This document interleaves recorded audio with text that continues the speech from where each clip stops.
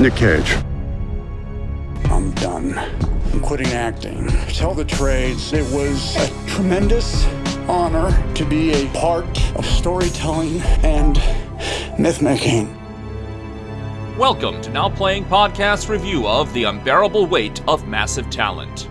This is a grounded adult drama about two tough, sensitive men and their unlikely friendship. Hosted by Arnie. Have you seen Croods 2? No, I'm 44 years old. Why the fuck would I see Croods 2? I've seen Face Off and Con Air. Jacob. Oh my God, you're so awesome. And Stuart. I am so happy that you're here. This podcast will be spoiler-filled and may contain harsh language. Listener discretion is advised. Look, if Javi wants me to fuck his wife or watch me watch him fuck his wife, that's a no-go. You understand? That's no bueno. We hope you enjoy the show. But I'm gonna get this next role. And when I do, then I'm back. Not that you went anywhere.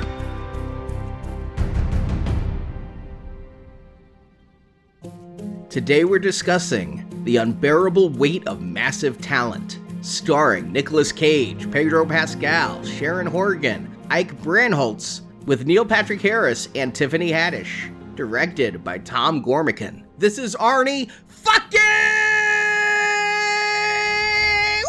Carvalho, co-host of Now Playing.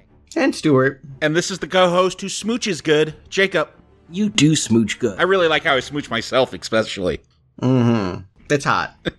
So welcome to a one-off weekend of release review. I doubt that there's going to be an entire franchise here, but when I saw Nick Cage playing Nick Cage, I'm like, this is like my perfect movie. I need to see this movie. We need to talk about this movie. Nick Cage. What does Nick Cage mean in 2022? That's what I really wondered, seeing now that there's a whole comedy about his persona. He's going to play himself. I mean, we've made lots of jokes about his persona.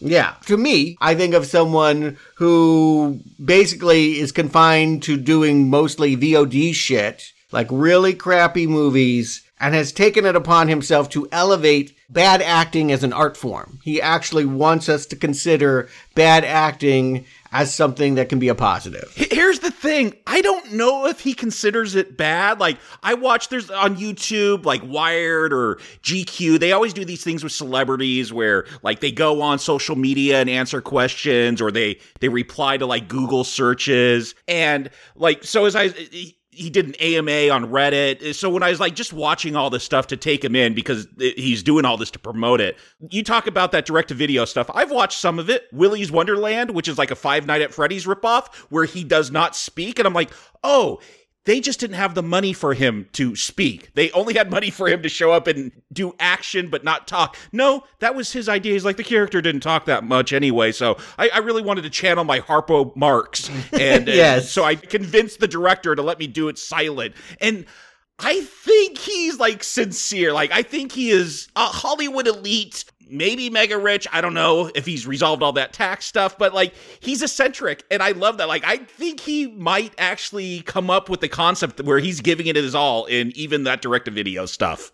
See, for me, Nick Cage has basically four eras. There's early Nick Cage, where he is a star and a desired persona you want to get in your films, even pre-The Rock. We talked about him with The Rock, even before he got his Oscar for Leaving Las Vegas, doing a variety of things, comedies, dramas. Then there's, like, action star Nick Cage, and it started off so great with Face Off, Con Air, The Rock. I know Stuart doesn't agree it started off great. I think it started off great. And then it started to get a little shaky with Snake Eyes. That movie is so bad. I saw it in theaters. I was so excited for it. And then he started going a little bit more artsy with adaptation, Captain Corelli's Mandolin around the turn of the century. And then he just kind of got bad, right? Ghost Rider. It is telling in the AMA, like, they're like, would you do Face Off too? Yes, like, absolutely. They're like, would you do Ghost Rider? He's like, I'd have to see the script.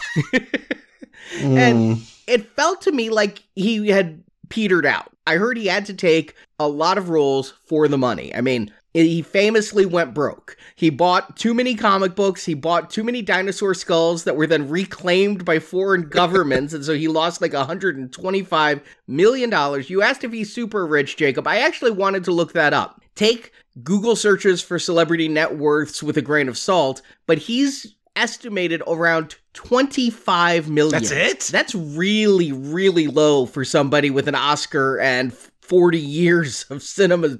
For comparison, John Travolta was around 150 and Robert Downey Jr. is about 550. Yeah, I think 25 million is like barely middle class in Los Angeles. Yeah, so he had to take a lot of movies. I understood any movie that could pay his $1 million, he needed to take in order to pay off debts and rebuild his lifestyle. And then he started taking those movies that nobody was looking at. I think the last one I saw, and I think I saw it with you, Stuart, was Left Behind, the remake of the Kirk Cameron film. Yeah, I don't know why we watched that, but we did. It was dreadful. Why would you not? Yeah, because it's awful. We thought it would be a laugh riot, and it was just painful. Him sweating in a cockpit for 2 hours.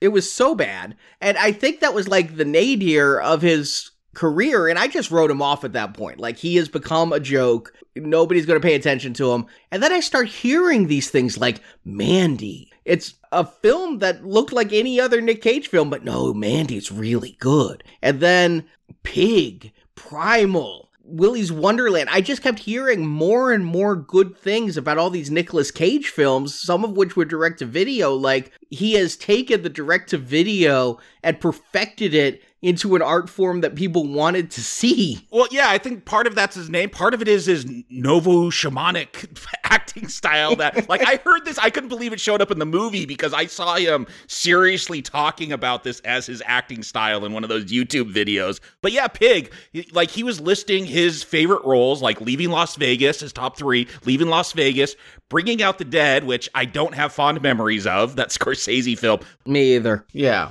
one of the worst movies ever. And Pig, like, that movie touched me, and it really touched him. He could not stop talking about Pig. And I know, Stuart, you laugh at me every time I bring that one up, but that was, like, one of my favorite films last year. No, I saw it. I liked the film. You know, here's the thing. You want to see every 8th movie he makes. Yes. Because he puts so much out. There's a lot you do not want to see. But every now and then there's a Pig. Let's not forget he was Spider Noir or whatever, you know. And he was so great at that. Yeah, Mandy, you know, it was eccentric. Color Out of Space, I thought was pretty entertaining. Kick-Ass. I mean, every now and then you're like, okay, I'm grateful for what you bring. But most of the time it's too much, and all the time it's exaggerated to the point that, again, I feel like rarely is it good acting. It might be interesting performance art, but even in like some of his beloved films, like I recently rewatched Leaving Las Vegas. Not a great film. Great film. Love every frame of that film. I think he is incredible in that film. I weep every time I watch that film. Okay. And he did win the Oscar for that film. But by and large, I mean, yeah, Wild at Heart. I like David Lynch. I don't like that movie. And yeah, The Rock, Face Off, Ghost Rider, Next. We've covered a lot of his work. I love Next, too. If I'd been on that review, I so would have recommended Next. I watched that one pretty regular. Next? More often than not, he's a problem, as the way I would look at it. But every now and then, he's a gift. And so I guess a movie about him would be about seeing him being problematic, but finding that special moment of making his charm work. But to me, this felt like the ultimate comeback film. He's had his comeback, not that he ever went anywhere, but he's had his comeback on this direct-to-video stuff. This is the first Nicolas Cage movie I've seen a trailer for in theaters in years. Even if his stuff had a theatrical release, which I guess Prisoners of the Ghostland did. Don't watch it. It's horrible. You know what? It has Bill Moseley. That's enough of a warning sign for me that a movie is not good if it's made nowadays with Bill Moseley. But I never saw ads for his stuff. If I heard about his stuff, it was mostly from Jacob or on Facebook. It wasn't that he had movies that were advertised, other than, you know, Teen Titans where he was Superman, or Spider-Verse. I don't count the voice roles in animated things that are basically cameos. The Croods 2? You're going to discount his work in Croods 2? I didn't even know he was in the Croods. I didn't either. I had to look that up after this movie. I'm like, was he really in the Croods? But This felt like his comeback had happened, and now he's coming back on the big screen, playing himself, a meta commentary on all that had been his career. I was so excited. This is the movie I am most excited for this year. Not Doctor Strange, not Thor Love and Thunder. This movie is my peak of 2022. I mean, I will say it's not just what crazy thing is Nick Cage going to do. I was excited for this one because one of my favorite films ever, and one of my favorite Nick Cage films, is a meta commentary. He doesn't play himself, but he plays the writer of that film adaptation, where he plays Charlie Kaufman and Charlie Kaufman's non-existent twin. Yeah, one of my favorite films, and it felt like, yeah, let's get back into that, where he seems to have a knack for that, that self-aware stuff. He got an Oscar nomination for that as well. That, to me, is my favorite Cage performance. He is really good in that film. That's a tricky role to play, yes. Metafictions. Let's just go there. I feel like it was very big 20 years ago to see celebrities play versions of themselves. Charlie Kaufman pioneered that with the Being John Malkovich movie, and, you know, he made one about Chuck Barris being an assassin or what have you. We got all those reality shows, the Osbournes, Hulk Hogan. Scripted. We wanted to get to know our celebrities in a new, personal way. And we had these documentaries that were lies, basically, that showed us that.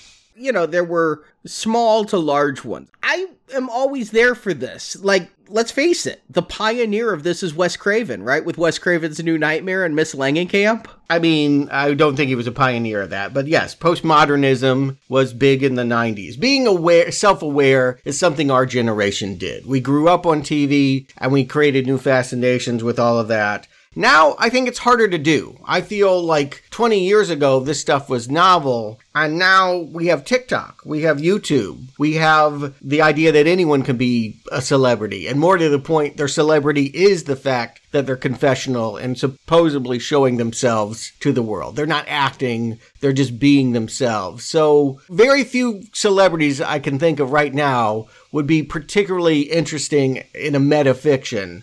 Nick Cage, I think, is probably one of the only ones you could do that would have mass appeal because he is so cartoonish and has worked in so many different kinds of movies. And has stayed pretty much off the grid as far as social media goes. He doesn't have a TikTok. Yeah, he is totally off social media. When he did one of these undercover going on social media things, he had to create himself all accounts because he doesn't do that. I loved watching that too, where he actually answered those questions, including about getting ripped off for the dinosaur skull. Yes.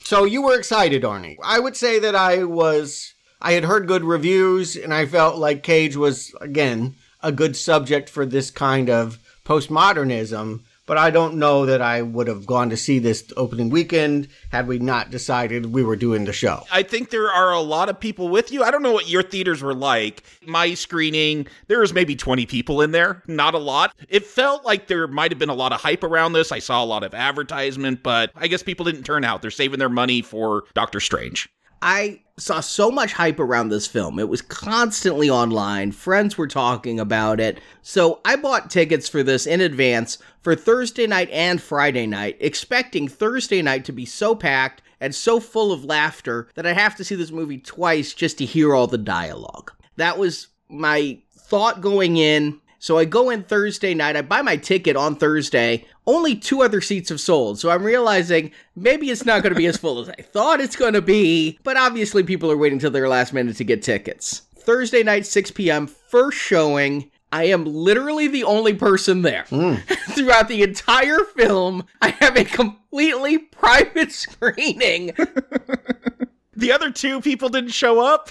They didn't show up. They bought their tickets and didn't even come. And nobody even snuck into the theater after a different movie to see this. So the whole movie, the plus side, I got to take my notes digitally on my phone so I could actually read them when I left the theater. Were you able to hear the dialogue over your laughter? Yes, I was able to hear all the dialogue, although I did laugh a few times myself, and that's strange. I will say, yeah, not a lot of people in the theater, a lot of laughter, though. Like, if it was packed, you may have been right, Arnie. It'd be hard to hear every line. But I didn't have to go back Friday. I only saw the movie once. Yeah, I had about 20 people in mind. But again, this always felt like a smaller, artsy thing. I mean, the fact that they're trying to angle it into some large thing is just the fact that Lionsgate isn't what it used to be either. Like, they used to have blockbusters, and now this is as good as they can come up with. I don't know, I felt like Pedro Pascal, like with The Mandalorian, he seems to be having a moment right now. Like, it felt like that there was things to draw people in. I just, if it's not Marvel, if it's not some huge thing, I don't know if people go to the theaters anymore. I think the pandemic still has had an effect. I think if it's not a kids movie or a Marvel movie or the Batman, that people aren't going to the theater still. And honestly, I mean, if you're one of those people who thinks, oh, this must be seen on a big screen because it's full of effects and full of explosions, this movie does not have that, oh, I must see it on the big screen kind of film. No, yeah. In fact, they're going to play into that. We're going to have it largely described as a character piece that decides at the end to be a blockbuster. But yes, maybe because they shot it during the pandemic and had to stay 6 feet apart, or maybe the budget's not here to really fill out the cast. It's a pretty modest looking film. Directed by a guy who comes from TV. Yeah, I don't know who this director is. People like Workaholics, the Comedy Central show. Oh, okay, yeah. I guess he's a producer and writer for that. I looked up other things. I was like, oh, he made a movie before, and it's some bromance, Zac Efron, Michael B. Jordan, Miles Teller, three bros falling in love with some girls, like that awkward moment. Don't bother. I read an interview with him. He has a background in video games. So he decided he wanted to move into films, but he'd been producing video games and had written the script completely on spec, not knowing if Nick Cage would agree, and kind of working with Nick Cage's people who would send notes back like, before we show this to Nick, he's never going to go for this thing, and you got to kind of tone down this thing. But from the video game world, he knew what we need before we go to Nick is money. From video games, you don't make a game without money. We need money. So he went to all these studios, and New Line was like, does Nick Cage know you're showing us this? Has he been approached with this? And finally, it was Lionsgate that's like, if Nick Cage is involved, so are we. I do know Nick Cage, and this sounds like the most Nick Cage thing. Like, when he was told about the role, he's like, how about we get someone else to play me? Because I'm sure he would still get paid for his likeness, but pay me to have someone else play me. The ones that the director talked about that they said would be their dream if they didn't get Nick Cage, under heavy prosthetics, would be either Daniel Day-Lewis as Nicolas Cage. That, amazing. Do it. Okay. Or Christian Bale as Nicolas Cage. I want both of those. Let's make this a trilogy. Same movie, just a different actor and a prosthetics every time. Yeah. That would have obviously made it even more eccentric. What's interesting about this one is it is actually going to try to be a Nick Cage movie. All of them. The Croods and The Rock. Like, it's really going to go for all of that and still work in the ways that his fans will like, but also deconstructing and being a little bit film schooly as well. So a tricky balance. Arnie, why don't you give them the plot? We'll see how well they do with this massive genius. Nicolas Cage is done. After not getting the role of a lifetime from director David Gordon Green, Cage is ready to hang it up. It's not just his acting life in trouble. The actor is forced to live in a hotel while going through yet another divorce. And he's unable to connect with his 16-year-old daughter, Addie, played by Lily Mo Sheen. Unfortunately for Cage, he owes the hotel over $600,000. To pay off his debts, Cage is forced to take the one gig he doesn't want. Cage has been offered $1 million to be a paid guest at the birthday party of wealthy Spaniard Javi Gutierrez, a Nick Cage superfan played by Pedro Pascal. Cage flies to Spain for the gig, unaware that Javi has an ulterior motive. Javi has written a script that he wants Cage to read and, hopefully, star in. When Cage arrives in Spain, it surprises the hell out of two CIA agents, Vivian, played by Tiffany Haddish, and Martin, played by Ike Barinholtz. They'd been tailing Javi, who made his fortune through arms deals. In an effort to expand his empire, they believe Javi kidnapped the daughter of a politician, hoping to influence an upcoming election. Vivian and Martin approach Cage to assist them in rescuing the missing girl. Cage reluctantly agrees and finds himself torn between the friendship he feels building with Javi and the CIA's mission to rescue the girl. Things get more tense when Javi surprises Cage that Addie and Addie's mother Olivia are at his compound. Javi claims he brought them to help Cage mend the relationships, but Cage thinks Javi has taken them hostage. It's then revealed the arms dealer isn't Javi, but Javi's cousin Lucas, and Lucas has discovered Cage's collusion with the CIA. Lucas demands Javi kill Cage, or Lucas will kill Javi, but the two friends can't bring themselves to off each other. Lucas and his goon Carlos kidnap Addie, so Javi and Cage team up to rescue the two girls, aided by Olivia, who's a masterful makeup artist. Cage infiltrates Lucas's compound and rescues the girls, but is taken hostage. Olivia and Javi's girlfriend Gabriella help Cage escape the captivity. Chased by Lucas, Cage and company crash into the American embassy for protection.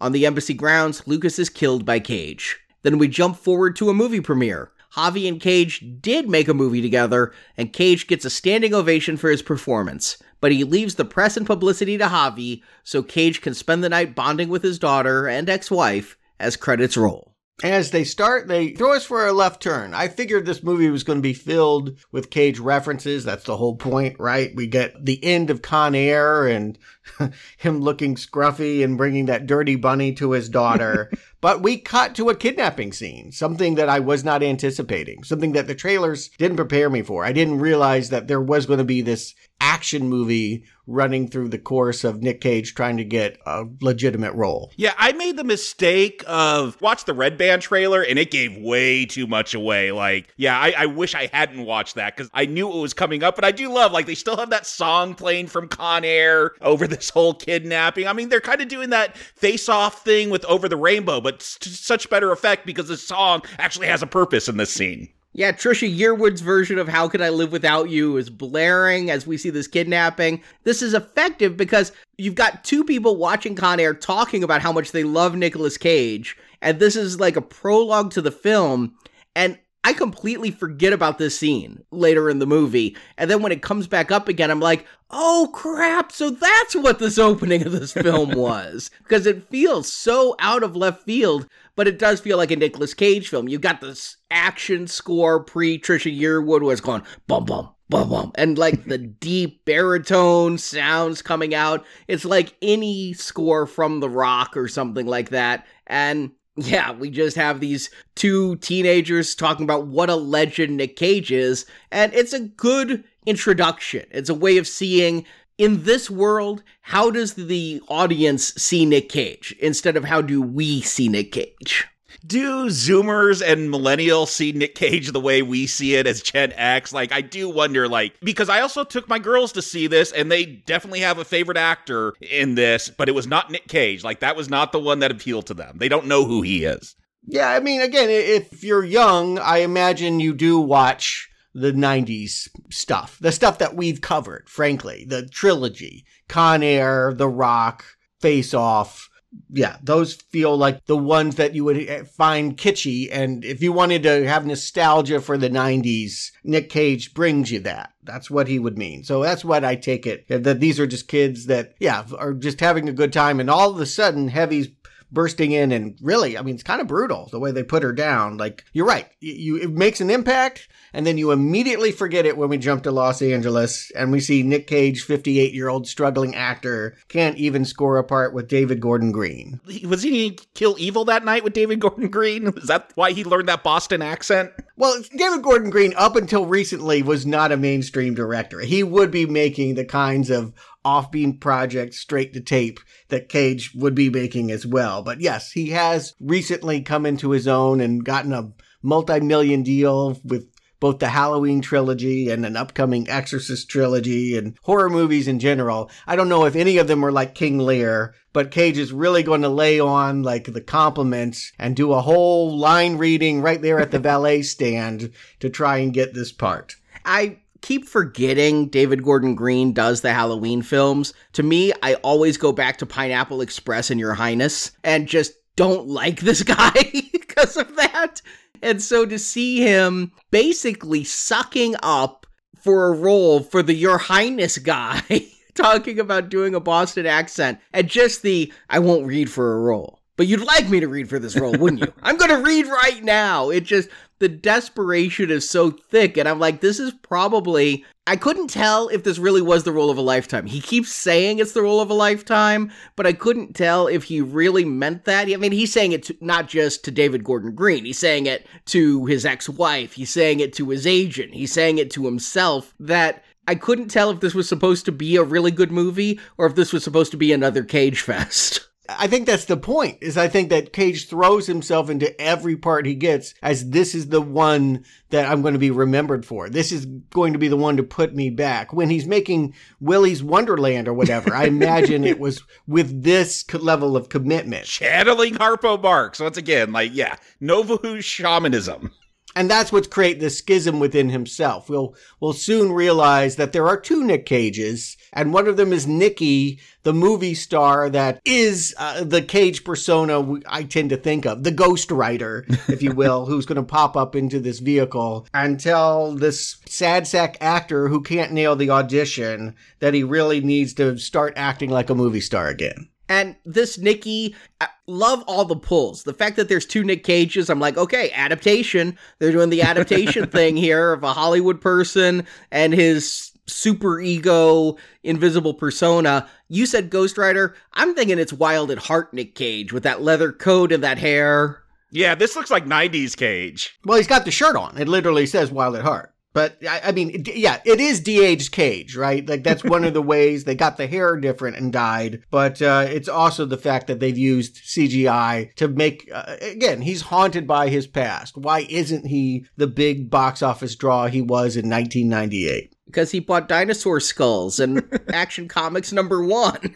And they don't go into that per se. I mean, maybe later we'll see one joke about him spending too much on a statue for himself. But by and large, I guess he is living at a hotel. What they say is that there's some financial dealings that have put him out of the house. They talk about another divorce. There's like a Access Hollywood blip about Nick Cage going through yet another divorce. So I guess the soon-to-be ex-wife has the house. But his daughter isn't named like Lois, like he has a real son named Kal-El.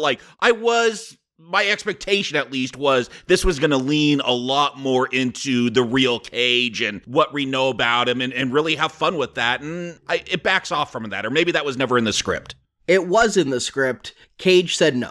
Cage was like, I'm not going to play Nick Cage. I have to play a fictional Nick Cage while protecting the real Nick Cage. And the reason he did this is because they sold it to him as an existential art house performance of playing himself. And, that's how you get his attention. But in the script they showed him, he was a real absentee father, off making films, ignoring it. And he's like, no, listen, I turned down Lord of the Rings to be with Cal. I turned down The Matrix to be with my kids. You are not going to portray me as an absentee dad. You're not going to bring my real wives and real kids into this. We're going to fictionalize all of this. So this was Cage's stipulation to do the film at all, is we've got this 16-year-old, and instead of being an absentee dad, he's a dad who just doesn't listen and is going to force his daughter to watch Cabinet of Dr. Caligari. Yeah, she wishes he was absent.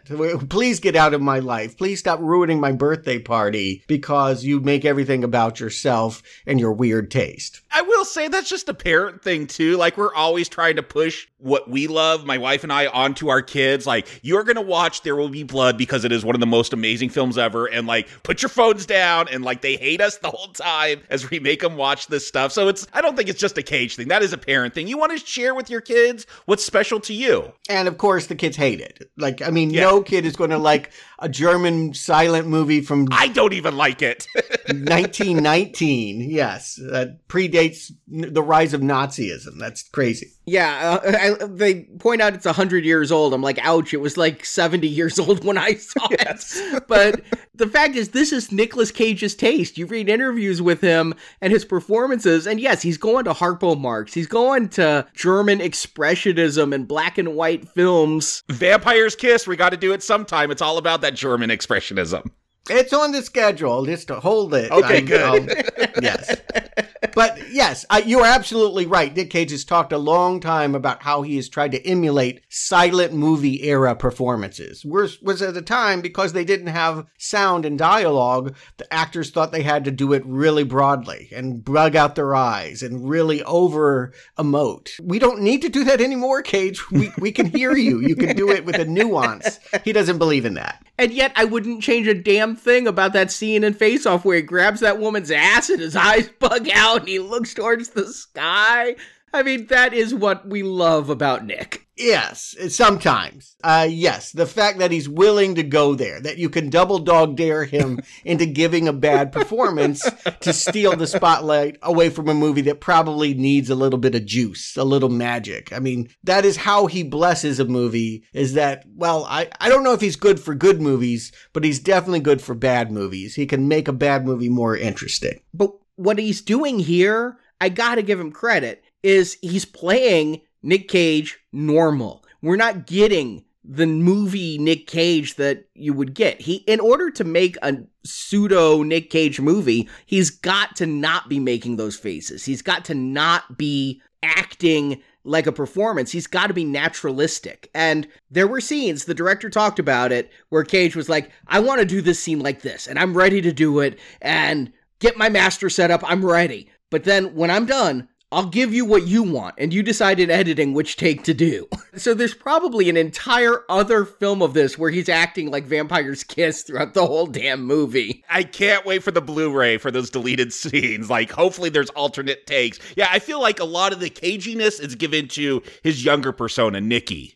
Yeah, they've split. It is here, but it's seen as his enemy, really. They've set it up as the movie star guy is telling him, you need to just keep working and keep being big. The only thing that matters is your career. And the sad sack character is like, I can't nail the parts anymore, and my family hates me. They resent the fact that I push my taste on them and that I'm always on my phone, and that, you get to the crux, the jump off to Act 2 is not only is he going to go and, humiliate himself for a birthday party to get a paycheck, but he's going to retire from acting. He's done after this is all over with. Live the life of a house cat is, I think, how he'll describe it. And he doesn't even want to do this birthday party. He writes it off immediately as no way. And people forget, but this shit really happens. If you're super rich and you want U2 to come to your birthday party and play your birthday party, they will play your birthday party for like an audience of 15 or however many people you bring. Yeah, I know Beyonce, she'll perform for those Saudi Kings,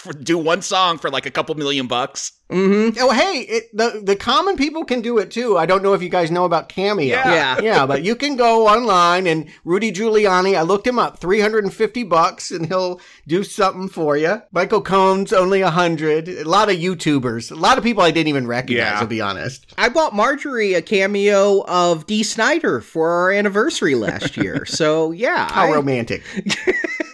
Yeah, but that's a few minutes versus showing up in person. And, kind of looked at that like, how much would I have to pay to throw a charity event to get Robert Downey Jr. to show up in person and sign a few things for me? A lot. I'm very much, having worked in the industry, I didn't meet everybody, but I really do have the belief that it's better to just enjoy the performance. You really probably don't want to know these people. I get the attraction, of course. There's something, that's what movie stardom is. But again, we're living in a different era where that feels like it's more universal, where anybody can acquire that if they want to put themselves in front of a camera. So, yes, that Cage has to go and do $1 million birthday party feels accurate. Probably is something that he has been offered many times. Maybe he did it. It's less embarrassing than some of his films. Yeah, but I think that there's a Leaving Las Vegas quality to this as well. If you remember in that movie, after he loses his job, he's going to drink himself to death in a hotel room in Las Vegas. That's how he's leaving. He's gonna die. I think we're supposed to have a similar idea that that's where Cage is at, that he can't imagine his career going forward. And so he's just going to go kill himself at this party. And he only does it because he's locked out of the hotel where he owes $600,000 in hotel bills. And, I'm laughing internally. I mean, I'm alone in the theater. I feel laughter is a communal thing. So when watching comedies alone, I don't normally laugh out loud, but I got a smile on my face. Neil Patrick Harris is here playing his agent, and he's giving the speech like hot dogs on a grill. I'm quitting acting. Call the trades. Tell them it was a tremendous honor to be a small part of one of the oldest human traditions, storytelling and myth-making. And Neil Patrick Harris is like, I'm sorry, what was that? You cut out. Yeah, I'm in the hills, bad reception. I'm going to meet other clients, basically. Yeah, again, like it wouldn't kill the agent to if Nick Cage retired, but it's an indulgence, right? You imagine this guy doing this every time he doesn't get a part. David Gordon Green doesn't like me. I'm quitting acting. But again, because this movie is playing so much into other iconic Cage roles, we're to see this as Cage's final blowout. And certainly when he shows up there, he's drunk, he's walking into the pool, he's doing things that his Leaving Las Vegas character did. That is exactly shot like Leaving Las Vegas. He even takes a bottle with him and drinks it under the pool like Leaving Las Vegas. There are so many homages here to his other films, but I know who Pedro Pascal is as an actor. I know his face. I don't really like Pedro Pascal. I mean, the two movies we've reviewed him in were Kingsman 2 and Wonder Woman 84, and in both of those, he was the villain and not very good. But I see him driving the boat, and again, I got a big smile on my face as Nick Cage is on the phone with Neil Patrick Harris, and he's like, he's not going to want you to suck his dick or fuck his wife or watch him fuck his wife. And he's saying these things out loud, and Pedro Pascal, he thinks that this is like a servant driving the boat, and Pedro Pascal's just giving these looks. And I feel bad for Pedro Pascal, or Javi as he's playing in this film. I feel really bad that he paid $1 million and this is what he's getting. But he doesn't seem to mind. And I will just say the real surprise of this movie is how much Pedro Pascal steals it from Nick Cage. He is the puppy dog fanboy and absolutely adorable in his idolization. But just showing up, Cage has also gotten involved in a CIA plot. We don't entirely understand it then or now, I'll be honest. I don't know why Tiffany Haddish and the other guy, who they were expecting to get off the plane, how they were going to work with them to bring down this cartel, but they decide to put a GPS tracker on Cage, and we know he's marked for spy business. Because I watched that Red Band trailer that gave way too much away, like it showed this whole plot point. So the whole time I'm like, okay, that's a misdirect. They're actually like secretly filming because we're going to find out Javi wants to make a movie with Cage. Like I was trying to figure out like, how are they going to twist this? But no, they're just CIA, I think, for real the whole time. Yeah, they're investigating that kidnapping from the beginning was what we're going to find out. Tiffany Haddish, I didn't see the Red Band trailer. I didn't know she was in this film. I like Tiffany Haddish. I watch most of her movies. I find her funny. This other guy, Ike Barinholtz, is in so much, but he's just kind of that face. He was in Suicide Squad. But what I find funny is in the Lego Movie 2, he played Lex Luthor, and Nick Cage played Superman in that Teen Titans movie. And so I liked that dichotomy that we got those two together. Did Haddish, did they recast G.I. Jane 2? Is Haddish doing that now? I didn't understand the shaved head. I'm like, if you're CIA trying to be undercover, that's like a look you would remember. Tiffany Haddish has one mode, and she does it well, I suppose, but she's like, I'm just going to tell you what I think, and I don't care. And it can be quite refreshing to see her blow in and just destroy things, is the way that I really think of it. Her as a CIA agent, her playing this role, doesn't make a whole lot of sense here, but we have to just go with the premise that the CIA has ulterior motives for using Cage here as he's getting acquainted with Spanish Dr. No, is what he calls it, as he's boating over to this luscious palace and finding out that this guy grows olives or something like that, meeting his agricultural assistant. Again, I thought this was all code for drug cartel. So did I. But we're seeing, on the face of it, someone that should be evil, but when you look into the eyes of Pedro Pascal, who could ever believe he's anything other than a fan? My daughters, they love Pig. For them, this film was all about Pedro Pascal. They loved him. They were laughing at all his lines, his reactions, that he's such a fanboy. So maybe you don't need to know who Nick Cage is to enjoy this, because they love Pedro and they're fully on board with that character.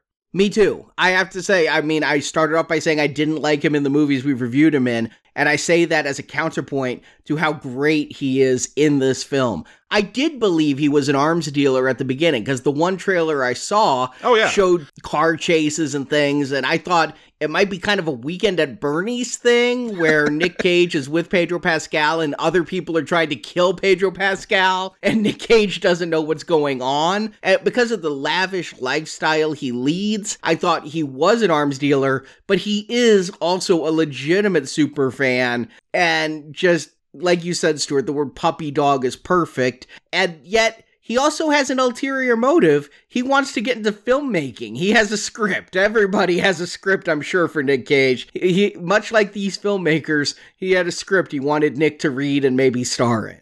A more bold movie would have made him the villain, right? We wouldn't have outsourced all of the problems to my cousin Lucas and thus made it an easy write-off that he can have his Hollywood dreams come true. It would be more entertaining. I mean, there have been movies about that, right? That mobsters that want to get in the movie business. Get Shorty's my favorite. Yeah, exactly. I feel like they could have made Javi more sinister, but it would have meant I wouldn't have liked the performance as much as I do.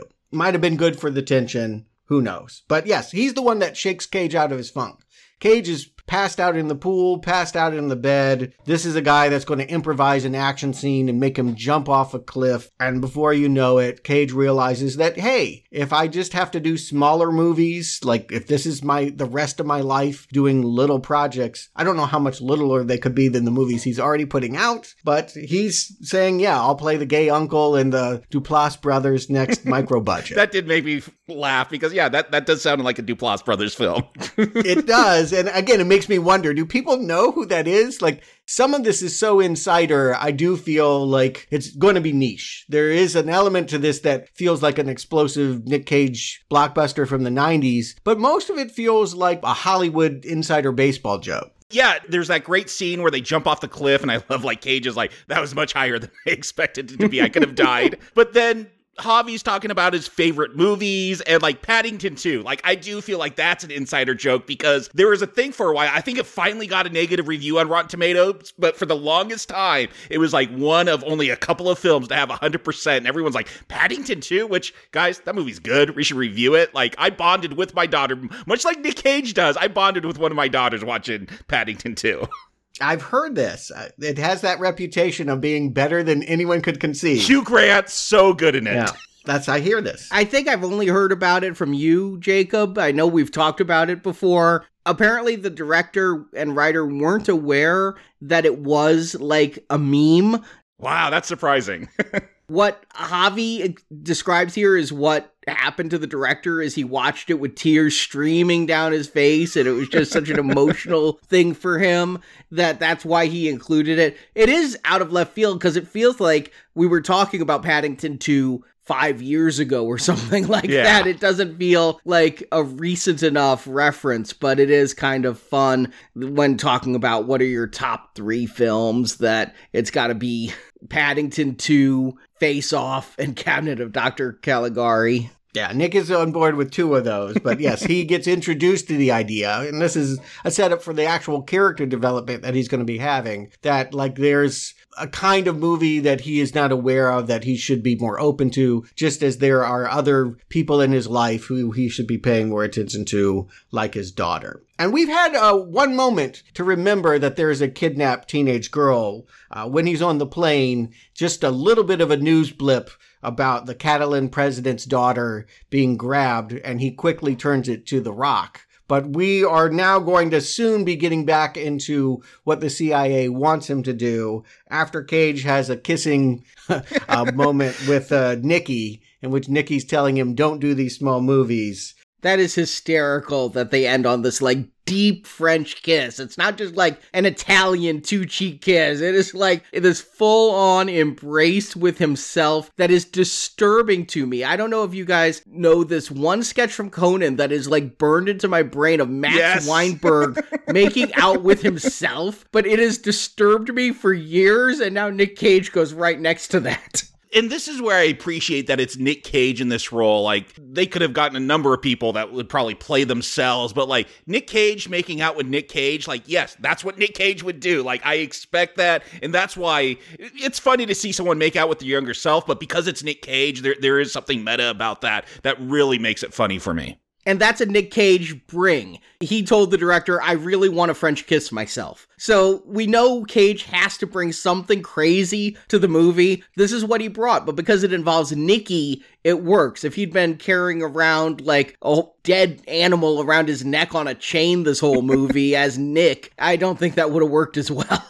It's actually, I would say they don't do it enough. I feel Agreed. like the Nikki thing kind of goes away. They do it at 3 pivotal moments, and this is the second one, but I feel like this probably should be the enemy. It shouldn't be just some nameless cartel goons. He should be really fighting this movie star image of himself in a much more direct way than it just ends up just kind of being a skit. But anyway, the point is, we now have Haddish, the other guy, throwing him in the back of the van and saying, look, think of your daughter. There's another young woman that is kidnapped, and the man you think that is so lovable is the one responsible. And he has to do a scene from one of his own movies. I think that's what entices him, is if he can't be an actor, he can do this action star thing for real. It sounds easy enough. The CIA is going to cut power to the house briefly, and then he has 4 minutes to get in there and get data off of the security camera tape so they can see where this girl might be hidden. And so here's where we start to change. As you mentioned, Stuart, when Javi and Nick are talking about the movie they're making, they're like, it'll start off as this character-driven piece, and then it will become an action film and something for everyone. Here's where we start to get some of the action beats is in Act 2.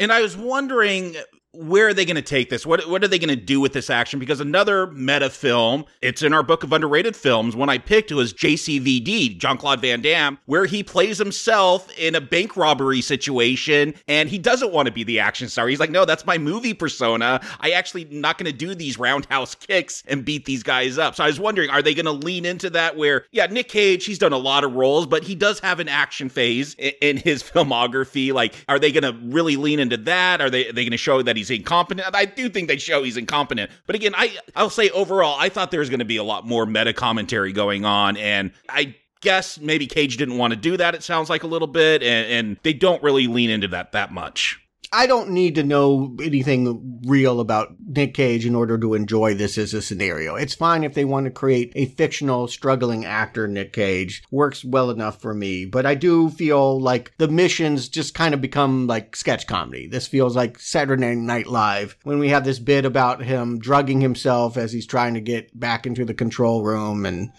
falling down. The punchline is good. That Tiffany Haddish screams action, and no matter if Cage can be passed out, dead to the world, he hears the word action, he's going to leap up and be ready for his scene. It's a good joke, but it's a bit, that this is sketch comedy. I thought that they were going to end with a Rock callback because he has this antidote in a needle, and I thought for sure he's going to have to stab himself in the heart with it, just like in The Rock, but he just stabs himself in the leg. Maybe they didn't want to go too deep in that stuff because they're going for an audience that is more casually familiar with his work. You know what I mean? Like, yes, there are Nick Cage superfans that are going to want those little details. We just watched The Rock, but I wouldn't have known that a week ago if I saw the movie. Yeah, but you wouldn't have to know it. You just think, oh, that's how The Cure is taken. Right. And so what they've encouraged him to do is stay longer. This is the birthday party. He's getting his $1 million. He would be on the next flight home, except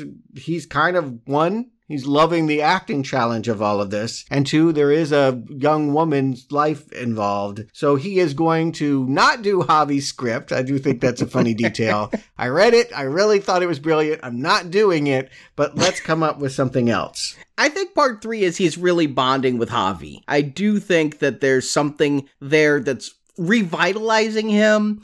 Maybe the hero worship, maybe the fact that somebody wants to give him a part after he didn't get a part, that he's like, I wrote this for you, maybe stroking the Nicky ego a little bit, but I just get the impression that it's not killing him to stay with Javi a little bit longer. And talk about this being a series of skits. I really like this next skit. Like, to get inspired to write this new movie, we got to drop acid. This is the time I laughed out loud. Yeah. This acid scene, I couldn't hold my laughter in, especially when they're doing the acid. They're like, those two people are following us. And I'm like, are they following them? I mean, we know the CIA is after them. Or do they have a couple old looking things? And the climbing the wall to get over it. And the you're heavier than you look. It's my head. And use me as a human stool. And the final punchline when Javi just walks around the wall, I'm busting up laughing completely alone in the theater like a crazy person. I knew that was going to be the punchline. There's going to be a door right there. Yeah, just walk around the roll. But I love how intense they are. Like, that Javi is going to be, like, falling to his death. Like, my whole family, in the whole audience, all 20 of us there are cracking up at this whole scene as they're, like, tripping and, yeah, expressing their emotions for each other. It's a lot of fun. Did Cage ever do a drug movie? I'm trying to think. Fast Times. He has a small part in it. Barely I don't really remember. Adaptation, there's a part where they get the orchid extract and go trippy. But by and large, this feels like that Fear and Loathing movie that Depp did here.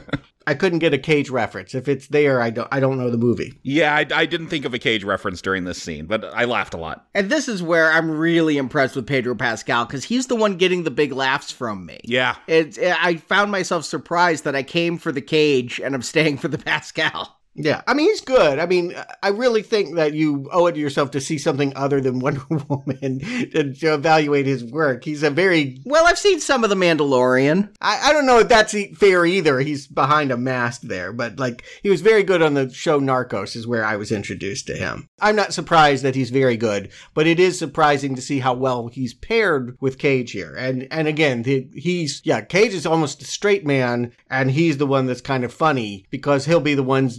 Or at least for me, he's the one delivering the laugh lines when he's like, but you said you could drive and did all your own stunts and gone in 60 seconds. So, of course, you can drive us back, stoned out of your mind. I want to look that up if he really did all the Gone in 60 Seconds thing. Not a good movie. I expected to love it with Nick Cage and Angelina Jolie, but I'm curious if he really did all his own driving. I'm thinking this movie is spot on, though. I think that they are factually correct in what they're saying about Nick Cage. I don't know if he really did it, but he probably said it in press material. I mean, that's the thing. That's the joke of it, really, is that actors lie all the time about what they do in a movie, and then if held accountable... He pulled a Brie Larson. Yeah, I don't even remember that movie. But this is the point where we really, again, we like Javi so much that when Cage gets to the room where they think the girl is being kidnapped and Javi's like, if you go in there, it's going to change the way you feel about me. We're hoping that it's not true. And this is the scene I think is for Cage fans. I can't wait until this comes out on digital or Blu-ray so I can really pause and look at everything, because I'm like, Chainsaw, that's Mandy. There's the pearls from The Rock. My wife's like, why are there Huggies in the background? I'm like, Raising Arizona. Like, a lot of fun stuff. I wish I could have caught more of it. But what I loved was some of the more minor details. Like, there's a cast of his face that they probably did for prosthetics. I don't think that was a prop from a movie. And and then that sequin pillow, I have one of those too. It's Captain America, and you like push the sequins and it becomes Iron Man. It came out during Civil War. That there's a sequin pillow though of Nicolas Cage's face, all distended to be flat, is completely hysterical. But there's like an empty vodka bottle from Leaving Las Vegas, a photo of him from Oscar night, just a National Treasure poster, a clapboard from The Rock. This scene, it hit close to home is all I'm saying. Yeah, you have a Howard the Duck shrine like this. Yes, I do. If Leah Thompson ever came to my house, she might be weirded out the way Nick Cage is. Do you have a wax statue of her? I do not have a wax Leah Thompson yet. And Cage is cool with it because he's narcissistic enough to want to have all of this stuff too. He doesn't mind that someone is into his career as he has been. And in fact, that's been the strain of his family, so that they've never cared about his work in the same way. So it feels like they're long lost brothers now, and that Javi is exonerated. He doesn't have the girl here. So I think at this point in the movie, I figured they weren't going to make it that he was a bad guy, that it was going to have to be someone else. I still thought he was the bad guy. This just wasn't the place. I mean, the way that they go into it with Javi saying outside, if you go in there, it may change the way you feel about me. It may change our relationship. But the joke of that mannequin, it was in the trailer, but I don't like it when people laugh at trailer jokes. I'm like, that joke, but I still laughed at Nicolas Cage going, that is grotesque. I'll give you $20,000 for it. Yeah, Javi paid $6,000. He's going to pay $20,000. Always overpaying, just like with that Beatles record in The Rock. But he's called out, this is when they start to really bond. And I love this moment. It feels so Cage, like when he starts talking about this film, dual Christ figures. Like this has never been done before. Like I love when Cage just talks about his weird ideas for film and acting. Like I feel like this is a real moment from Cage. How would dual Christ figures even work? I would love to talk about that in a film.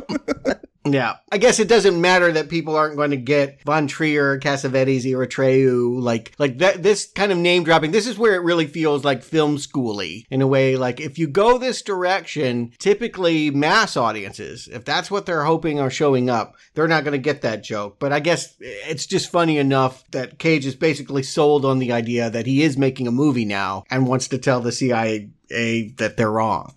It's like Nick Cage said, there's something in this movie for everyone. The entire audience can laugh at Pedro Pascal walking across a wall and Nick Cage seeing a grotesque version of himself. And then people who read more or see foreign films are going to catch the Von Trier jokes and things like that. And they're coming fast. Like, I don't remember Von Trier's name being dropped. I heard Cassavetes and okay, I get the joke. Improv. I didn't hear Von Trier, though. Yeah.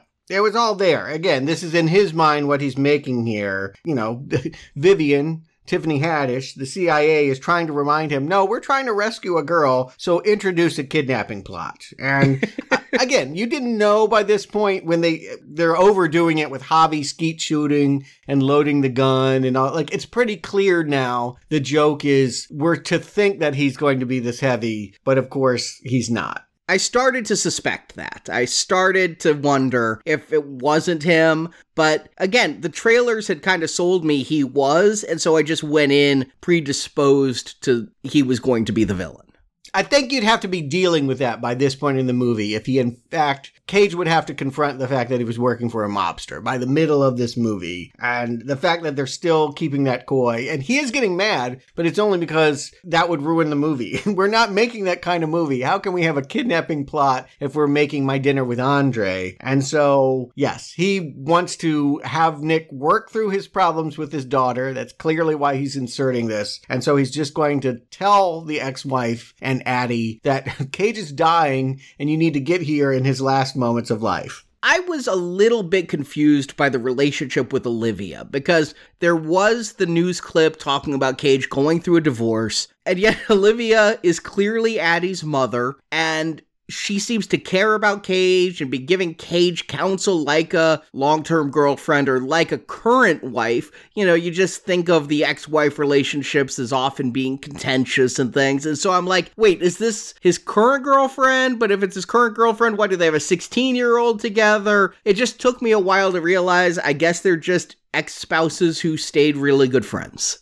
Yeah, they're raising a kid together. They've had to do that. And so... Yeah, but I know people who have raised kids together and fucking hate each other and are so nasty. Well, sure. But I think you're to get the idea, the way that she dropped him off and said, you know, don't be this guy anymore. We get the sense that Cage, Nikki, is the reason why he doesn't have a happy family. Because of Nikki and because of his career obsession, he hasn't been able to work through his family problems. He hasn't paid attention to them. That comes out here in this family session, but nobody's buying it. The irony is, Cage is sincere as he's giving this apology about being obsessed with work, but everyone's like, I don't buy it. This is not working here. The tears, you know, the daughter is still angry that if she doesn't like what he likes, that she won't be liked. And that's the conflict.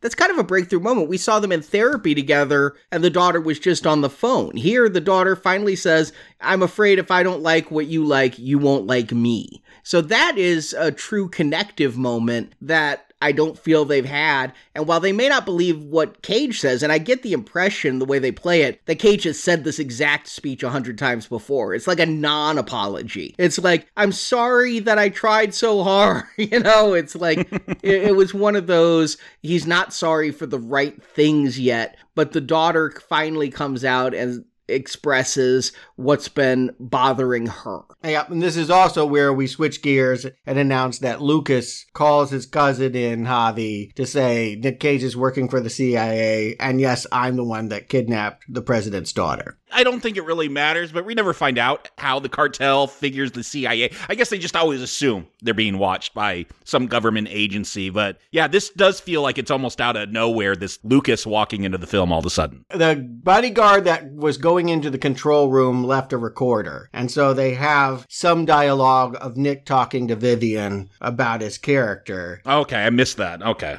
But more to the point, yes, all of this backstory, none of this really makes sense. We're told that there's another cartel that they're merging with after the election, and, they're expecting some guy to show up they haven't seen in 15 years, or like all of that is just called setup. We don't really care about that plot. That plot's not going to get resolved. This is about Nick Cage's family crisis. And so all we need to really understand is that we can now hate Lucas and fully embrace Javi and feel bad for him that he's been tasked with killing Cage. Yeah, I can't say I follow the whole arms dealership plot and merging of cartels. And what I really don't get is when Javi says his father was head of the cartel and then his cousin took over, but Javi is the figurehead, like Lucas is making everybody believe Javi's in charge. Yeah, he's like Queen Elizabeth. So I don't follow it. I don't think it's the focus of the movie. I don't think it's very well thought out. It's just an excuse for Act 3 to become a 90s Nick Cage action film.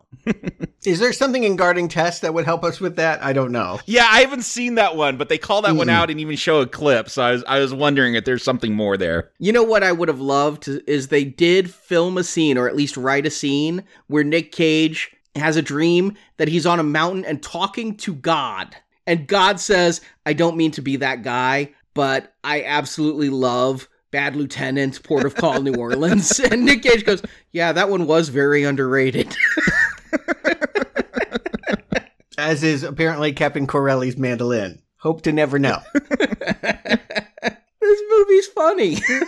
But the main reference here is Face Off, right? When we see Javi and Cage coming at each other from opposite ends of the screen in slow-mo and the opera and what have you, and they have to go off to the cliffs to figure out Act 3, we're to be thinking about Woo. Vans versus Gucci's. And I have adaptation a lot on the mind, because this is a film that's self-aware. They're like, how do you do a third act? They're going to talk about it and like, again, I don't want to spoil adaptation because that movie is genius and like you should be able to just experience without knowing all the spoilers. But this ultimately is a comedy. Yeah, it's like, let's pull out the golden guns from Face Off. The meta commentary, it's more there for jokes. I don't feel like it's exploring the massive talent of Nick Cage. It's making a lot of jokes and having some fun. And they drop a line that those guns from Snake Eyes are actual, real functioning guns. Alec Baldwin and I both hope that's not really the case, but it's an excuse as to why we can have Nick Cage with the golden guns preparing to shoot Javi, and Javi's preparing to shoot Cage, and they can't do it. They've become like soul brothers.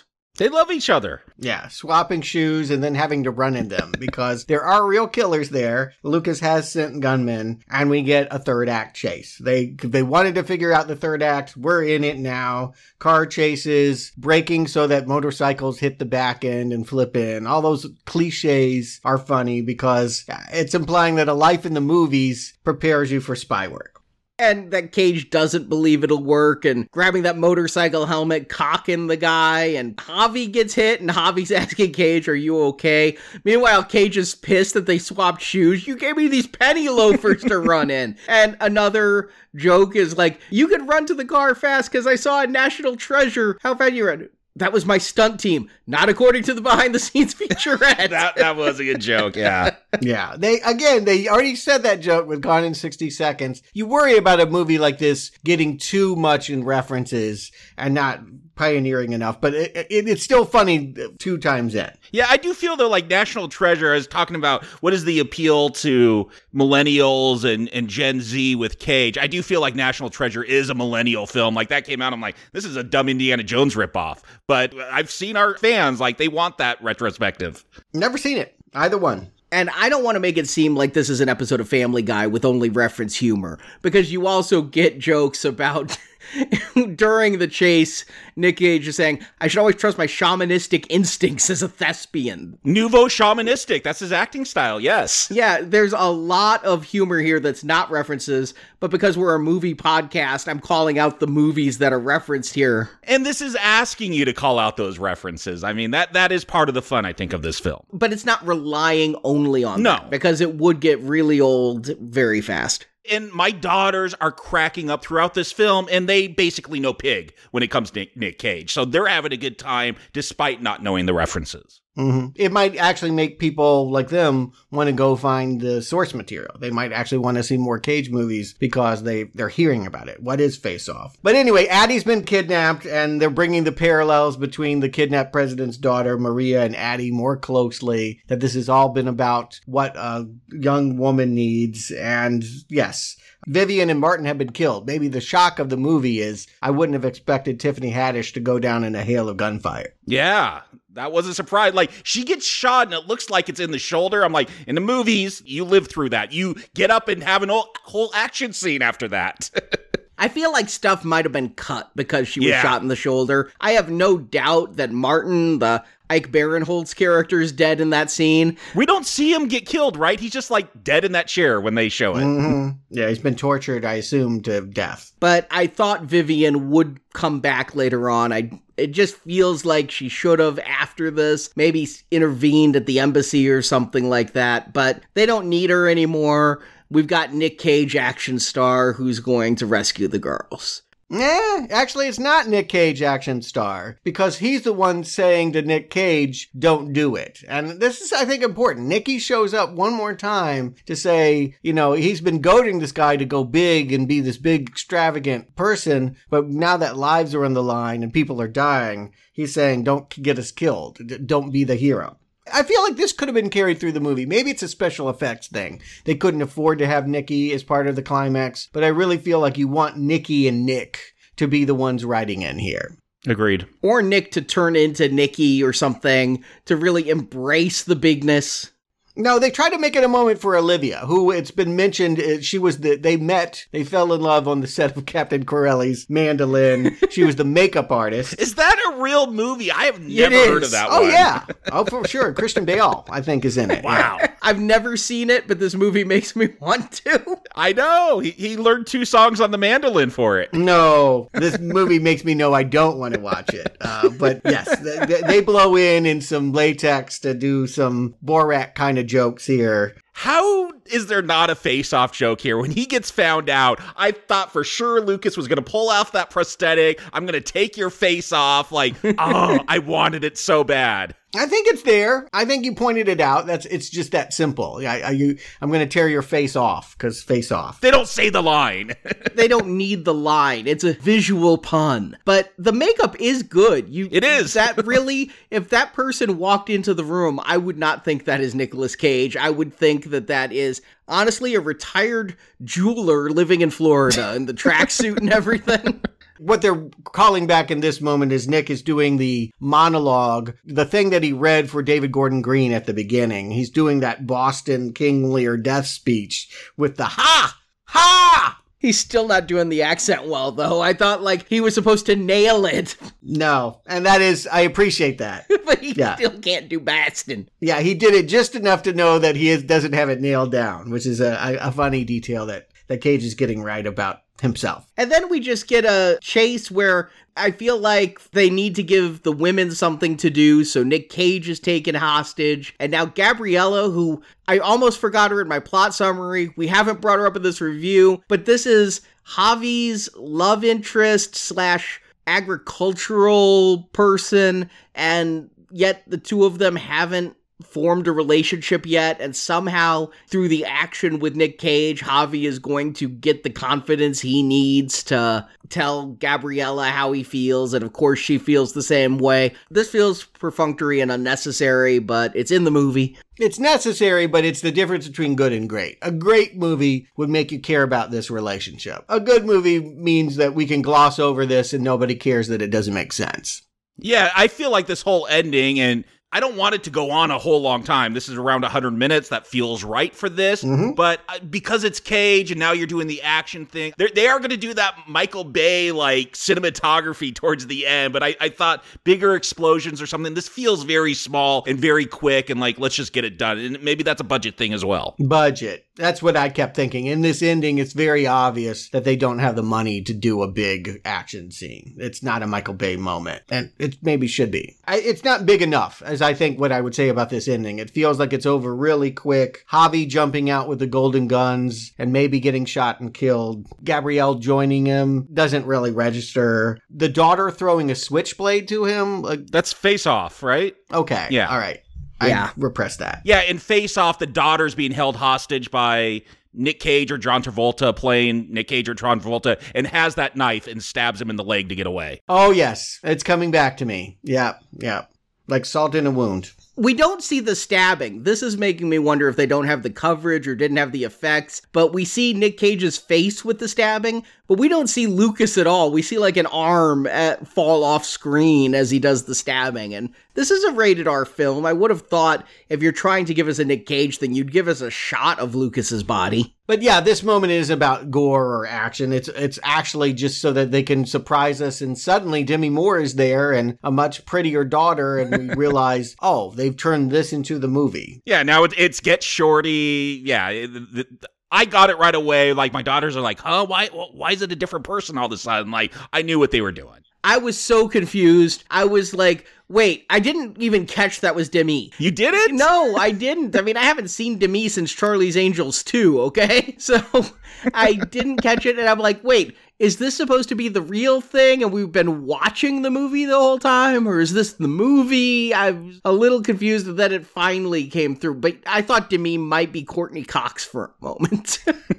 Yeah, it had been said early on that in their drug-fueled state, wouldn't it be brilliant to make the movie about us? And that's clearly what they did. Whatever Javi script had been that they sent to him, it isn't what they made. They made a literal interpretation, bombastic though it may be, of the Majorca adventure that they had together. And presumably it's going to be a big hit. If we see the reaction in the premiere as being true to box office, everyone seems to love it, and Cage is back. And I know my girls were super worried that Javi was dead, so they were really happy when he shows up. He was at the premiere, just not in the theater because he couldn't stomach seeing himself. I'm surprised they didn't pepper this final scene in with more cameos, because it is supposed to be the Hollywood premiere. We got Neil Patrick Harris there, happy to have Nick as a client again now that he's back on top, but Demi Moore and Neil Patrick Harris, again, speaks to the fact that they didn't have the extravaganza maybe they could or should have. Not enough people wanted to come and join the party. But there is a moral here. There has been character growth.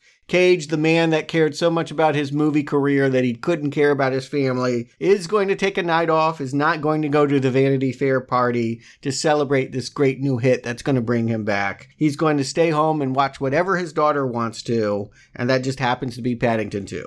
They can recreate the moment from the Grand Canyon where she put her head on his shoulder, and you get some genuine emotion out of Cage here at the end that he's exactly where he wants to be in the happiest moment of his life. And again, it's really convenient. It's not like they've had a real healing, but he's going to watch her movie. And again, for a comedy, for a 100-minute comedy, I want it wrapped up quick. I'm happy with this ending, that it is a happy ending. And I think we hear Nikki in the background, too, as they pull away. There's still a duality there. Is that Nikki yelling? I thought that was Cage finally embracing his Nikki persona. Yeah, hard to know. Again, that feels unresolved. And who knows? Maybe there'll be a sequel. Not based on my audience, but Jacob Stewart, do you recommend The Unbearable Weight of Massive Talent? Jacob. Yeah, I had high hopes for this. Again, because it's Nick Cage, and as I'm watching this, they're like, well, in the third act, you got to do this. It felt very adaptation to me, which I've said a few times, one of my favorite films. And this is not adaptation. I think, Stuart, you said good, but not great. And I'll agree with you there. I would love to see Charlie Kaufman take a crack at this script. There could have been something really great with Nikki versus Nick and all that stuff. But that doesn't make this a bad film. It makes it not a great film. But it's still a lot of fun. And again, my daughters, knowing very little about Nick Cage, basically just Pig, they love this film. They laughed a lot because of Pedro Pascal, who was the real revelation in this. Because I've seen him, The Mandalorian. I've seen him in a lot of things, and it's a face I recognize, but it's never a role where I'm like, oh yeah, this is a great actor. I want to see him more. And this, if Nick Cage is important to this film, so is Pedro Pascal, just as important as a buddy team-up film. So much of the humor comes from him, which is kind of ironic that it is a film about Nick Cage's massive talent, but it's aided so much much by Pascal's performance. And, I feel like, again, we talked about this at the beginning, when in this day of Marvel, or you got to be a comic book movie or a kid's movie, 2018, I don't know if you guys ever saw Game Night, a little comedy with Jason Bateman. Like, I thought it was really funny. Didn't do anything in the movie theaters. And I feel like we just don't get comedies like these anymore because they don't make money. Like, you got to spend $30 million and 2 people, or maybe just Arnie's going to show up to see it in the theater. But like, I appreciated, like, this is a pretty solid comedy. Like, I laughed a lot, and that's the important thing in a comedy. So yeah, if you want a deep exploration of Nick Cage, you might be a little bit disappointed, but there's a lot of fun to be had here, a lot of laughs. I had a good time. I recommend Nick Cage's Massive Talent. Stuart. Yeah, agreed. I think it's a good movie. It's just not massive. That's the problem. It's like you're hoping with this quirky title and all that they have set up to really go on a journey, and it's a lark. It's just kind of a fun little thing to do that really, I guess if it accomplishes anything, it reconciles the two Nick Cages. The cuddly romantic audience that likes Croods 2 and the cartoonish action hero extravaganzas of Face Off. Both of them are served here, although I think Croods 2 gets a little bit more love than the Face Off. There's not money in the budget to really go big. Yeah. But they appreciate all that Nick Cage has done over the years, and he seems to be having a great time reminding us of his persona, just the things that he's pulled. Like a performance artist, he's done all this stuff over the years. This is his chance to sort of trot it all out in a Vegas review and remind us why we should like Nick Cage in 2022. But as I've already stated, the secret weapon here is Pedro Pascal, who is adorable as the puppy dog, the Elizabeth Shue that's not going to let this drunk, kill himself and pull him back and find the love for his craft again. Thank God Pedro Pascal doesn't pour liquor down his own chest for Nick Cage to drink. Yeah, maybe a cutscene. Who knows? But the movie's kind of scattershot, impressionistic, done by people that do sketch comedy on TV. But I do feel like the relationship, these two actors, give this whole thing more weight. It's not an unbearable weight, but they give this comedy a little bit more weight than it probably otherwise would have had. And it's a good time. I think on the scale of things, you've mentioned Get Shorty. I like that movie better. Ed Wood, I like better. Disaster Artist, I like better. This is probably on the level of Bowfinger. And so if you like self-referential comedies about Hollywood, yeah, you're going to have a Bowfinger time. Which is a good time for me. Yeah, I love Bowfinger. Put it in the book. I like Bowfinger. 3 for 3 on good, not great. Stuart took the words out of my mouth. And in my mind, that was a little bit of a disappointment. I mean, I had unrealistic expectations for this film. Unbearable expectations. I did. I expected a sold-out show full of laughter and with a 100% on Rotten Tomatoes and every review showing up on my Letterboxd being 5 stars. I went in expecting, like, life-changing. I mean, I just went in. Okay. Well, I think any movie would disappoint. I just went in expecting, like, one of my favorite films of all time has just been released. A new contender for my top 3 list. And you know what? High expectations can often damn a movie. In this case, I still had a very good time. I still laughed and smiled. And yes, Pedro Pascal won me over, which I didn't think was possible. And it's a good movie, but not a great movie. It's kind of a sloppy movie at points. And I think what I was expecting was more of a full movie character exploration of who is Nicolas Cage. I expected less of it becoming a parody, sort of Nick Cage action films. And I think the more they tried to get into the action and the arms dealership, the more the movie started to fall apart. It was the part of the movie that I'm pretty sure the filmmakers were least interested in, that Nick Cage was less interested in, and that I'm less interested in. But I still think it's a good movie. With the exception of Ed Wood, I like all those movies about Hollywood making that you mentioned, Stuart. And, I mean, Get Shorty would be a contender for my top 3 list. Bowfinger is a movie I can't get enough of. But yeah, definite recommend. Put it in that catalog with the others. And judging by how it's doing, I'm guessing it would have been a contender for the underrated films I recommend book. I mean, I don't know what the expectations were. I'm hearing that it might pull in 10 million this weekend. Oh, that's not very much. Ultimately, this is a movie that's going to find its audience at home. Yeah. I feel like it wouldn't surprise me if in 5 years they might want to do a little follow-up follow-up because it's this little movie everyone feels like they discovered and enjoyed. But more important, the question asked, is Cage back to being a mainstream star? Is he doing anything like big that we've got to cover? Is there anything in his resume that we've got to get to? I've heard you guys say National Treasure. I would argue I'd like to do a whole Coen Brothers retrospective, and Raising Arizona would be in there. But I'll just put it this way. There are two major films, works of his, major in my mind, that we will be covering in the next year. We will be getting to Cage at least twice. Yeah, I look forward to any Cage. As I mentioned, I would just like, Captain Corelli's Mandolin, World Trade Center, Wind Talkers. I've never seen Wicker Man, which you put in the book, Cotton Club. I mean, I would be down for anything Cage Now Playing. I don't want to do Bringing Out the Dead again. I remember really disliking that one. And you talk a big game now, but if we actually did do a Nick Cage retrospective. So many movies, Google doesn't know how many. I Googled how many movies has Nick Cage done, and it just said at least 122. Like, Google doesn't even know. Like, that would be a huge retrospective. Yeah, you would tap out by Firebirds. You wouldn't even make it into the early 90s. You just couldn't. Admittedly, rewatching Amos and Andrew would be a little hard these days. Right, that's exactly what I'm saying. But again, he obviously operates a very special place in movie celebrity and stardom right now, and may it continue to burn weirdly and brightly. So thank you for joining us for this unbearable. Hopefully this show was bearable for you. Hopefully you enjoyed this show. And this Friday, if you want more character studies with Hollywood celebrities, it's not a self-referential one, but Ben Stiller remade a 40s film, I think, The Secret Life of Walter Mitty. Or adapted a really old short story.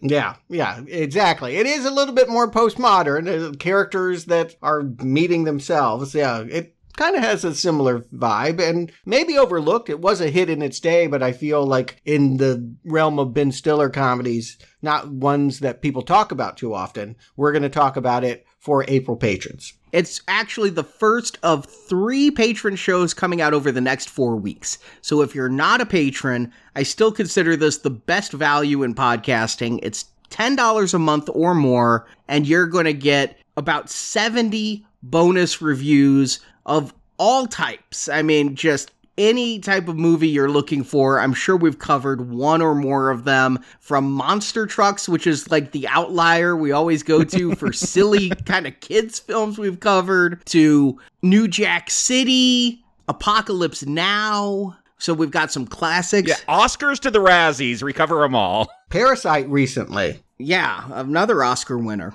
And then this Friday, Secret Life of Walter Mitty. Next Friday, the Scarlett Johansson A24 pick, Under the Skin, kind of a sci-fi art film. And then 2 weeks after that, Jack Nicholson's Oscar winner, One Flew Over the Cuckoo's Nest. So 3 shows in 4 weeks for our patrons of $10 or more. If you go $25 as a patron, you also get all the Harry Potter shows, or $50, you get the Fantastic Beasts shows and the Tom Cruise shows, because 2 weeks after Cuckoo's Nest, we're going to be covering Top Gun 2 for donors and patrons. So many bonus shows for our supporters at patreon.com/nowplayingpodcast or through Podbean at nowplayingpatron.com. And then next week, we return to some comfortable territory, Marvel again, as we lead up to Doctor Strange and the Multiverse of Madness, submitted for Emmys as a limited series, not as an ongoing series. So we cover Hawkeye. And before we sign off, we have another giveaway to announce. This week, we're giving away 5 digital copies of Uncharted, courtesy of our friends at Sony Pictures. If you remember, we covered Uncharted when it debuted in theaters back in February. Now it's available to watch at home. And to enter, you just need to subscribe to our In Focus newsletter, which you can do at the homepage of nowplayingpodcast.com, or be a member of our Facebook listeners group, which you can get to from facebook.com/nowplayingpodcast. If you do both, you have 2 chances to win. We'll announce winners on May 5th. And good luck to everyone who enters. And before we go, I think we do want to just give a shout out to a few of those patrons that have been with us. So here we go. Andrew Zirko, David Kraft, Jay Trekker, T-Ward 9090. Elm Street 94? JRB Horticulture. Are these secret ads for something? Which is not the same as Four Seasons Total Landscaping. Or 420 Horticulture, if you know what I mean. Yeah. Kendra Tennille. Andy Crake. Clark Fisher. Human Error Hauntings. 23 stars. Chris Cross, not the band, but it might be Christopher Cross. I was about to jump. Yeah. He's probably a very big fan. And let's not forget Wes Zimmerman and every patron that has ever contributed to Now Playing. We're so grateful for your financial support. It means a lot. So Jacob Stewart, thank you for joining me. And next week, we're back. Not that we went anywhere. You know what? We're pulling out. I don't like this. Get out of there. Thank you for listening to this Now Playing Podcast movie review. I cried through the entire thing and made me want to be a better man. We hope you enjoyed the show. Dude, crack up. Help us spread the word about this show by leaving a 5-star review on Stitcher, Podbean, iTunes, or your podcast store of choice. What's the worry here, Nick? You've lost some of your talent? No. Want more reviews like this one? In the archives section of NowPlayingPodcast.com, you'll find more than 1,000 in-depth movie reviews from our panel of hosts. I'll never forget you, Habs. On our site, you can hear reviews for every installment in the world's biggest film franchises, including Star Wars, Batman, James Bond, Middle-earth, Jurassic Park, Fast and Furious, and the Marvel Cinematic Universe. What is your favorite movie? That's one of those questions that's impossible to answer. You can't just limit it to one. And come back to NowPlayingPodcast.com next Tuesday for another all-new movie review podcast. I'll take it. Support from listeners like you keeps Now Playing Podcast on the air. You can donate directly by tapping the support button at NowPlayingPodcast.com. I'll give you $20,000 for it. And you can join our crowdfunding campaign for early access to new episodes, exclusive reviews, and bonus reviews. Okay, I'm gonna deal with all that. Now Playing Podcast is produced and edited by Arnie Carvalho. What do we know about this guy anyway? Is he into something strange? Associate produced by Jason Latham. One of the most ruthless men on the face of this planet. Now Playing credits read by Brock. What did he say? He says he loves you, but he went in a different direction. The opinions expressed in this podcast are those of the individual hosts and may not reflect the views of Venganza Media Incorporated. Don't lie to me. Venganza Media Incorporated is not affiliated with, and this podcast has not been prepared, approved, or licensed by any entity that created the film analyzed herein. All movie clips and music included in this podcast are the intellectual property of their respective copyright holders. They are included here for the purpose of review, and no infringement is intended. I would never do that. Now Playing Podcast is an exclusive trademark of and may not be used without the express written permission of Venganza Media Incorporated. What have you got there? Divine inspiration.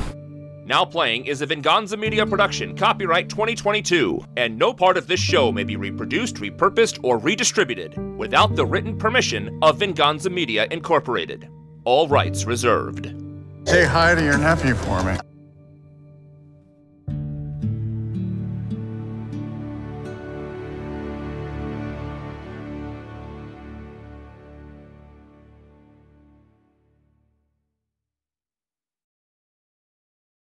Whoa! This is Arnie fucking Carvalho, co-host of Now Playing. And Stuart. And this is the co-host who smooches good, Jacob. You do smooch good. I really like how I smooch myself, especially. Mm-hmm. It's hot. So welcome to a... Oh, I blew my microphone out. Hold on. Shit.